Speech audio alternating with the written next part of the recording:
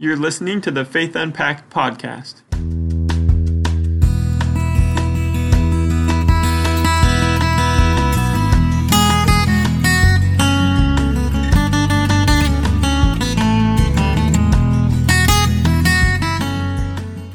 Welcome back to the Faith Unpacked podcast with Jamie and Jason. This is episode 189, and today Jamie and I are going to be talking about the devil. First, who is the devil, and what is his work? What in other words, what does the devil do in the life of the believer?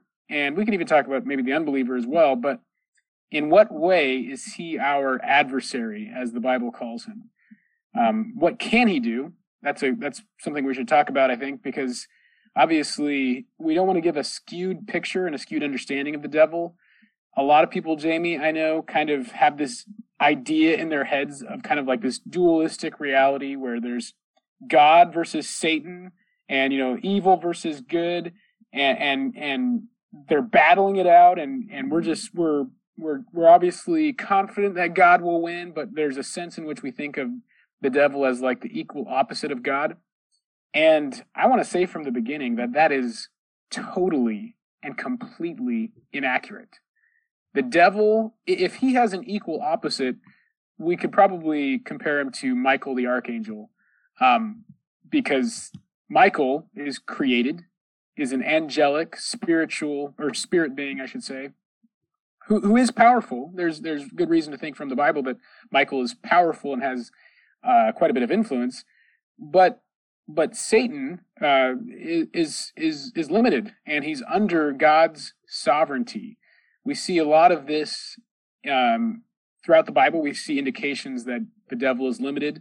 But if we just think about the creator-creature distinction from the beginning, God alone is the creator. He alone is sovereign over all. He alone holds the universe and all of reality in the palm of his hand, and nothing can thwart his sovereign purposes. Like, that is biblical truth we need to start with.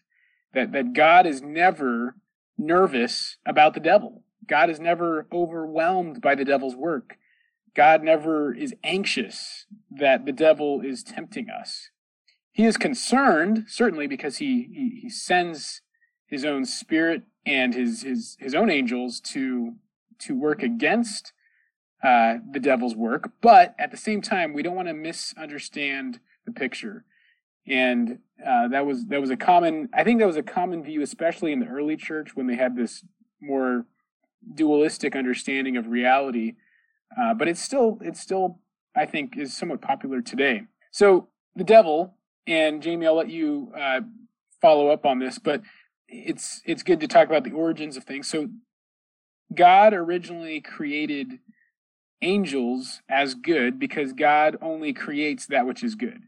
Everything in the beginning was good. It was all very good.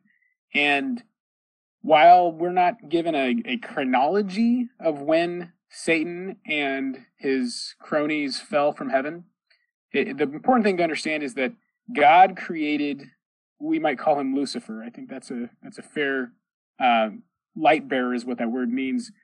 We get that from Scripture. He created Lucifer as a good angel from the beginning. And we have passages like Ezekiel 28 and Isaiah 14 that speak of the fall of Lucifer. And even Jesus, I for one, would interpret Jesus' statement about him seeing Satan fall from heaven like lightning as another description of Satan's fall. And what we can gather from Scripture based on Isaiah 14 in particular is that the devil was proud. That's what ultimately brought down Lucifer and made him what he is. It says in Isaiah 14, "How you are fallen from heaven," verse 12, "O day star, son of dawn, how you are cut down to the ground, you who laid the nations low. You said in your heart, I will ascend to heaven, above the stars of God. I will set my throne on high. I will sit on the mount of assembly in the far reaches of the north. I will ascend above the heights of the clouds. I will make myself like the Most High. But you are brought down to Sheol, to the far reaches of the pit. Those who see you will stare at you and ponder over you. Is this the man who made the earth tremble, who shook kingdoms? And in Ezekiel 28, we could read that, but basically that talks about the fact that Lucifer originally had a role in heaven that was important. So God again had a good design and a good purpose, and he fell. He rebelled against God, and that's what we're left with. And we get more of this picture from the book of Revelation if you're interested in looking at that as well. But that's good to see that God did not create the devil as the devil. God created Lucifer, who fell and became the devil. And now he is, because he wanted to be God, he wanted to take the place of God, essentially. His MO now is he wants to do everything he can to derail the work of God's kingdom and the recognition of God's rule and reign in the world today. And so he is out to devalue God's glory in every way he can. And he is clever. We see that in the Bible too. The devil is clever. So we don't want to underestimate, just like we don't want to overestimate his power. He's limited. But he is clever, and he does have power. And I think that's just as a baseline starting presentation of what we're going to say about the devil. He is a fallen angel, but he is a creature. But Jamie, I'll let you pick it up from there. Yeah, I think that's a great. It's nice to have a little bit of background of where Satan came from. What's the deal with that? Was he created by God? Those are great. I mean, it's great to start there because yes, those are common questions, right? We hear those all the time. You also see a little bit of this in Revelation chapter 12, where we believe this is kind of the explanation of what it is that those texts that Jason read is speaking of. This war that broke out in heaven. This is a past tense reality. Even in Revelation 12, it's clear that this was something that already has happened. So like Jason said, we don't know when it's happened, but clearly it's happened. And I think that background is helpful, but I would also build on it, to say that we really have two objectives in this. The first one being to recognize that the devil's real and that the demonic is real. I think Jason does as well, that demons are the fallen angels, those that rebelled against God with Satan. Revelations 12 says that a third of the angels joined Satan in this rebellion against God. And so we believe, while we don't know what the number is, it's a pretty substantial number, right? There was quite a bit of angels that rebelled with Satan, and that's what makes up the demonic world. And I think it's important for us to, first of all, recognize that there is one, right? Because so often we think of everything just being about the flesh or the tangible world, that we physically see and experience in that sense. And yet the Bible is very clear that there's a spiritual war going on. I mean, you think of a great example, right? The armor of God in Ephesians chapter 6, where it says, "For our struggle is not against flesh and blood, but against the rulers, against the powers, against the world forces of the darkness, against the spiritual forces and wickedness in the heavenly places. Therefore, take up the full armor of God," right? And then at the end of the text, we're encouraged, in verse 18, with all prayer and petition, pray at all time in the Spirit. And, encouraging to battle that way. And so we need to recognize, yes, the spiritual world is real. Satan is real. The demonic is real. That does exist. And at the same time, I think it's important, Jason, you pointed to, that is not a limitless power. That the Satan and the whole demonic world has not actually violated the sovereign will of God.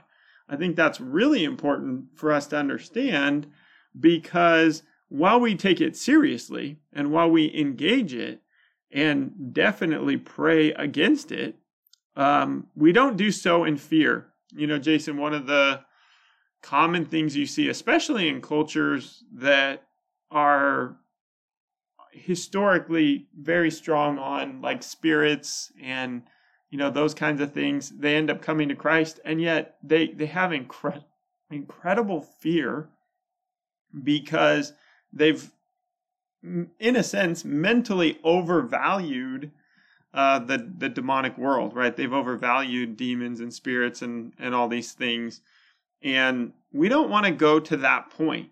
In fact, I mean, I've met people many times, even Christians, that they're afraid of everything. They're afraid of anything demonic. They're afraid of ghosts. They're afraid of any paranormal, right? That's the word we so often use. Paranormal, just things we cannot explain, right? Things that don't follow normal patterns of behavior. And they're terrified. And our goal here is to say, yes, we take this very seriously, but we don't take it very seriously because we do so in fear, right? That we're afraid that maybe the Lord doesn't have us, or maybe the Lord is not powerful enough to protect us or defend us or to hold us. And so there is a space, a healthy space, I think, Jason, for the man or woman who is in the Lord Jesus, where we stand in the center. We take seriously the spiritual world and we battle it, right? Recognizing that it is not without force. It is not without effect, right? That Satan and the demons can do a lot of things. They have the power. For example, Satan encourages us to sin. We see this even in the life of Jesus. Think of Matthew chapter 4, where Jesus is directly tempted by the devil, right? Who shows up to encourage Jesus to sin is the devil. And it's not that he's forcing us to sin. It's not that he has the power to do that, but certainly can encourage it, and so I don't always think every time every one of our sinful thoughts or desires or temptations, are they always just from our flesh? I don't think that's true, right? I think the devil literally does, and demons do encourage us to sin, I also think that they can, Satan and demons can fight against our spiritual growth, and they can stir up heresy, right? They're trying to distract us. They're trying to get us away from God's word. 1 Peter 5:8 is an example of that. John 8:44 is an example of that. And you definitely see that going on. And the Apostle Paul says, hey, don't even be surprised in 2 Corinthians 12. He says, Satan disguises himself as an angel of light. So is it any surprise that his demons would do that as well? They're trying to trick you, right? They're trying to speak against the word of God. They're trying to distract you from what the truth is. And that's earlier in the chapter, Paul was already telling the church, hey, don't listen to anybody who comes preaching a different gospel or having a different Jesus, right? Presenting something new, something different. Same thing in Galatians chapter 1, right? Paul's like, I'm amazed at how quickly you're turning away from the truth. Not that there is another truth, right? But there are these demons that encourage, they will try to encourage a different gospel or a different Jesus or a different message, right? And so that's certainly, going on. Obviously, I believe that demons cannot possess believers. They cannot possess those who belong to the Lord Jesus Christ. But they certainly can unbelievers. And you definitely see, the reality of that going on in our world and in people around us. And, and so they can encourage, they can encourage us in the suppression of the Holy Spirit as well, because that's what sin ultimately does, right? Sin separates us or suppresses the Holy Spirit in us. The Bible's clear about this. Even the words of Jesus makes this clear, that our sin can very profoundly affect. In fact, I think, Jason, you mentioned this last week, how, we can have the Holy Spirit, but we can miss out on the fullness of the Holy Spirit or being filled with the Holy Spirit because we're choosing to walk in sin, or we're choosing to neglect the Lord by our actions, by our sinful deeds, behaviors, attitudes, and I think that the devil and the demonic world seeks to do that and encourage that. In fact, in C.S. Lewis's fictional book, The Screwtape Letters, which is a story of a senior demon talking to a junior demon, one of the things he points out in there is, hey, we don't have to get people even to sin. All we have to do is get them to focus not on the enemy, who in the book, the enemy is God, right? Because they're speaking from a demon's perspective. And so recognizing, hey, if we can get them to sin, great. Or if we can just get them off of the Lord on even good, wholesome things, quote unquote, right? Things, or encourage things to become God in replace of God, right? Idolatry. And so they're not without force and effect, right? There is a lot that they do in this world. And in fact, Satan is described in Scripture as the influencer of the age, the prince of the world, right? John 12:31, 2 Corinthians 4:4, Ephesians 2:2. That's not without consequence, meaning he has a lot of influence in this world. He has a lot of influence around us, and I think he encourages us to sin all the time. Yeah, and I think absolutely, and I think it's good, as you pointed out, to see that Jesus called him the father of lies, and so much of what the devil, his main weapons, primarily I would say, are deception and confusion. So he will take God's truth, and just like every good lie, there's bits of truth in it, but he will distort it. That's why. It's not so much that Paul warns, beware of these people who tell you to follow Satan and worship Satan.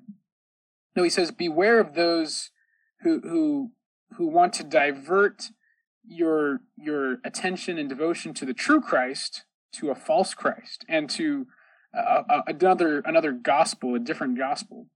And the devil, he deceived Eve at the beginning. That's the first time we see the devil in action. He deceives Eve by saying, hey, this is going to be your way to autonomy. This is going to be the path to full enlightenment, for lack of a better term.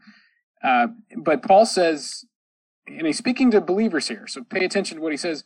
For I feel a divine jealousy for you, 2 Corinthians 11, since I have betrothed you to one husband to present you as a pure virgin to Christ. So it's the picture of, I want you to be fully devoted to him. But I am afraid that as the serpent deceived Eve by his cunning, your thoughts will be led astray from a sincere and pure devotion to Christ. So if he is operating in deception, and that is his main weapon, what do we do in response? What is one particular way we can combat the devil's work? Well, that is to proclaim the truth, and most importantly, the truth of the gospel. I love this in 2 Timothy 2. Paul is encouraging Timothy, who apparently is a bit of a timid pastor who's maybe not sure how to handle quarrelsome people at times. And this is his counsel. He says, and the Lord's servant must not be quarrelsome, but kind to everyone, able to teach, patiently enduring evil, correcting his opponents with gentleness. And this is key. God may perhaps grant them repentance, leading to a knowledge of the truth. And they may come to their senses and escape from the snare of the devil after being captured by him to do his will. So, just by proclaiming the truth, and by the way, this is, if you ask what does the Holy Spirit have to do with this, keep in mind in the book of Acts, Jesus told his apostles, don't go preaching, wait until the Holy Spirit has come. Wait for that power from on high, and then by his power, you will be able to proclaim the truth. that's why there's that waiting period of, it's actually a total of 50 days from his resurrection to that first sermon in Acts 2 and on Pentecost, because there they are filled with the Holy Spirit, and that is the permanent indwelling of the Holy Spirit. And you see in those very words of Peter, what does he do? He's teaching them, he's correcting them. He says, you crucified Jesus, God raised him to life. And what happens? Then he calls them to repent and believe. That's God granting them repentance, leading to a knowledge of the truth. They're set free from the devil's captivity. We also see that the devil will have many weapons at his disposal. He will try to hinder the work of gospel ministry any way he can. So if it's deception, if it's in some sense blinding us, which there is a spiritual blindness talked about in 2 Corinthians 4:4, or if it's just discouragement, like when you try to do something for the Lord and it feels like, oh man, every time I am working at this, my plans seem to go awry. Well, look at the Apostle Paul. He can relate to you if that's your story. It says in 1 Thessalonians 2, and with great desire to see you face to face, because we wanted to come to you, I, Paul, again and again, he's trying to go to them, he's trying to minister to them, but then he says, but Satan hindered us.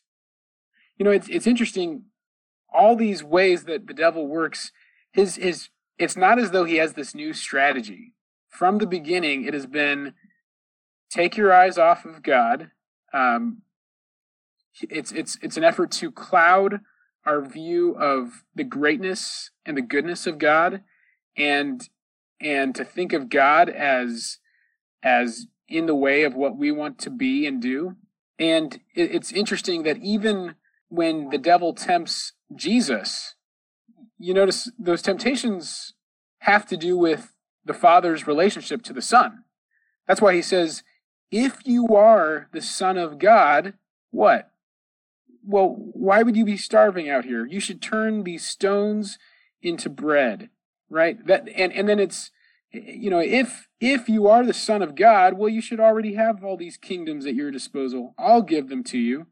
You know, it's again, that is the devil's mode of operation. He wants to distort our view of God, make us think less of God, and to blind us so that we will turn from God to sin. And again, the gospel is the answer. When we proclaim the truth of the gospel, we are doing spiritual warfare.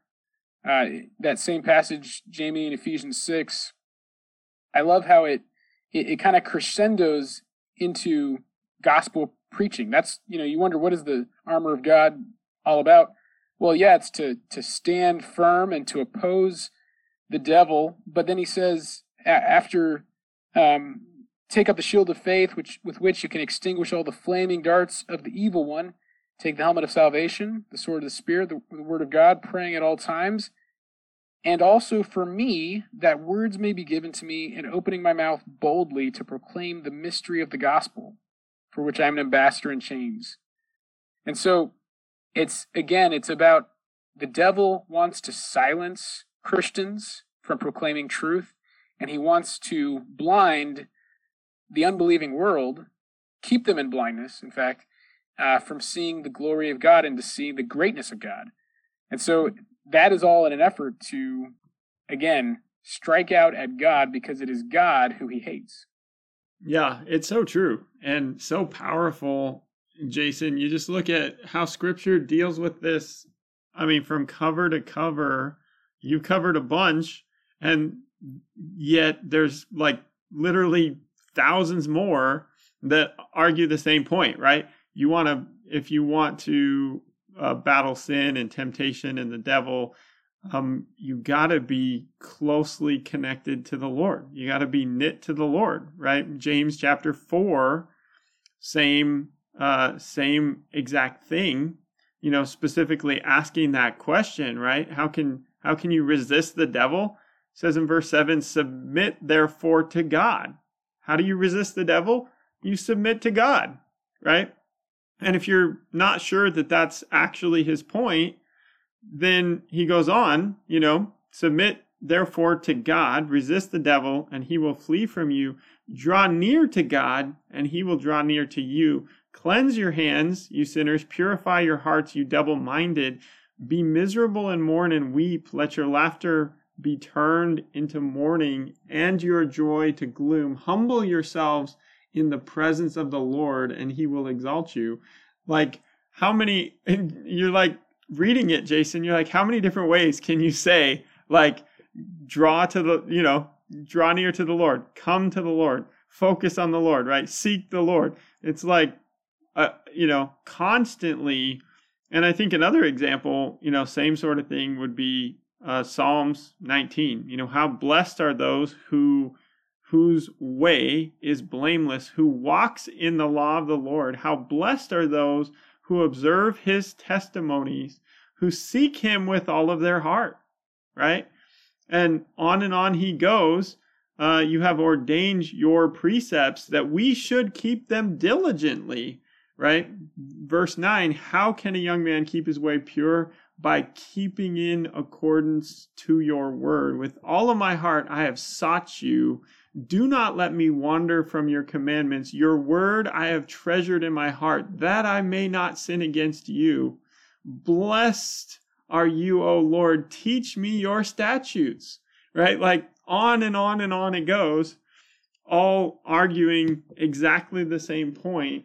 If I am not close to the Lord, then I cannot battle the devil. I cannot battle sin. I cannot battle the flesh, right? If I'm off doing things in my own strength and my own might and my own power, I'm going to be in real trouble because I'm not doing what God calls me to do. Recognizing I don't have the power to battle Satan. I don't. And you don't have the power to battle Satan. And in fact, even Michael, who's the archangel, I don't know what we don't theologically know what archangel means. It's apparently important, right? It seems to be a authority status, like maybe he's the one who took over the role Satan played, right? That God designed Satan for. And so I've always thought of it in terms of like he's the general of the angelic armies, right? In my head, maybe this is conjecture that I shouldn't really go down. But in my head, I imagine like Michael as this like super studly dude, super muscled up, and he's wearing armor. It's all banged up and bloody, right? He's been out battling for the Lord and like whatever. And then you see Gabriel, the other angel, who's in a like pristine, like clean robe, and because he just delivers messages from the Lord. But that's not an accurate picture, right? Because everybody who sees Gabriel is terrified. I don't think that would quite instill terror, that picture. But anyway, why was I going down that road, you ask? There was actually a point, sort of. In the book of Jude, we're given a glimpse into a battle that's going on between Michael and the devil. And what's interesting is, here's a guy created by the Lord, and is the archangel, right? He has some great power. He's got some authority. But you notice in verse 9, it says, but Michael the archangel, when he disputed with the devil and argued about the body of Moses, did not dare pronounce against him a judgment, but instead rebuked him by saying, the Lord rebuke you. So you notice that I think this is a pretty profound moment. Now, of course, this is taken from a text called The Assumption of Moses that Jude is quoting here. But he's making a very important point, which is it is the authority of the Lord. It is the glory of the Lord. It is the power of sovereign God that battles Satan, right? We don't have authority. We're just seeking the Lord's power, right? We're just seeking the Holy Spirit's power. That's what we do. And I think that's important, Jason, because you see a lot in, I'd say, more Pentecostal circles where you have the devil binders. I don't know if you've ever encountered that, but you have these people that run around and by their own spiritual gifting are binding Satan and, doing battle with Satan and these kinds of things. And I always look at that and I think, wow, that's awfully prideful to assume that I can directly, in my own power or my own might or my own strength or my own gifting, do battle with the devil, when even Michael, the archangel, who has a lot more power than I do, won't even do that, right? It is in the name of the Lord that Michael does battle. It is by the power of sovereign God, the one who created all things, the one who brought time, space, and matter into existence, the one who created all the order in the universe, the one who physically holds all things together. It's that one who has the power. And so our charge, our goal is to seek after the Lord, and it is he who battles with the devil. Yeah, and just to reinforce that, yeah, the term archangel means chief angel, so it really is like he's like the captain of the angelic armies, or one of the captains at least. So that's absolutely that part I think is accurate, that he is the most prominent angel in terms of in spiritual warfare. He's up there. Now, I do think it's important to also point out, as the devil is called the accuser of the brethren in Revelation, I think it's just good to have this picture in your mind that before you sin, before you give in to temptation, the devil will do everything he can to downplay the significance of sin. Like, oh, come on, Eve, you want that. That will help you. This will make you better. This is a good thing. You won't die. Remember that? And after sin, the devil will be the one who most highlights your sin and says, look at how terrible you are. Look what you've done. You've betrayed God. What an awful person you are. And what I love is in the book of Zechariah, there's this little portion where we see this played out. We read, Zechariah has this vision of Joshua, the high priest at that time. And it says, then he showed me Joshua, the high priest, standing before the angel of the Lord, and Satan standing at his right hand to accuse him.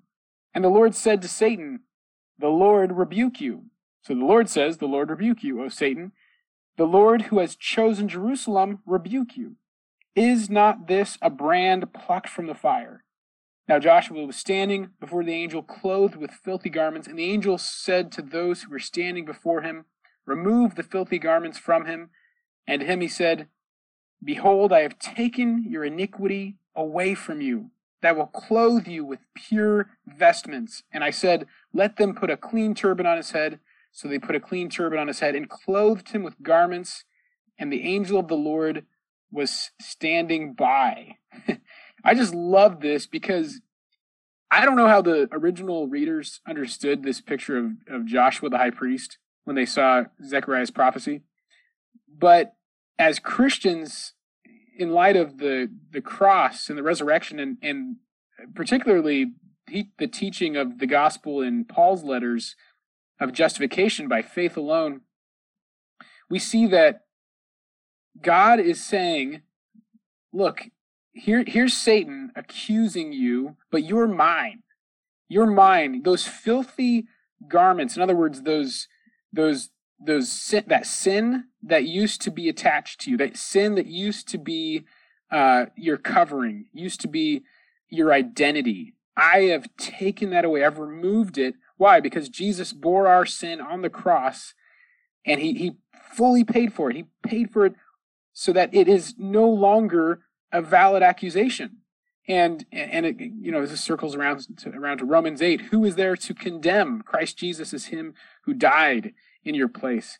And then not only that, it's not just that the filthy rags are taken away, the sin is taken away, but God puts on Joshua this clean vestments and turban, and he's clothed in this, now he's arrayed in this glorious, clean garment, and that's a picture of the righteousness of Christ imputed to us, credited over to our account, so that literally when the devil reaches for an accusation, what we need to do is look at Joshua. Look at this picture of Joshua where the Lord is now rebuking Satan and basically saying, your accusation doesn't stand. It has no validity in this courtroom, because guess what? This is my own chosen person. This is my chosen one, and he's wearing the garments that I gave him. So he is welcome. He is accepted here. And that is what Christians need to do. Obviously, we need to reject the devil's temptations. We need to run to Christ in those moments because we want to live pure and holy lives that are honoring to God.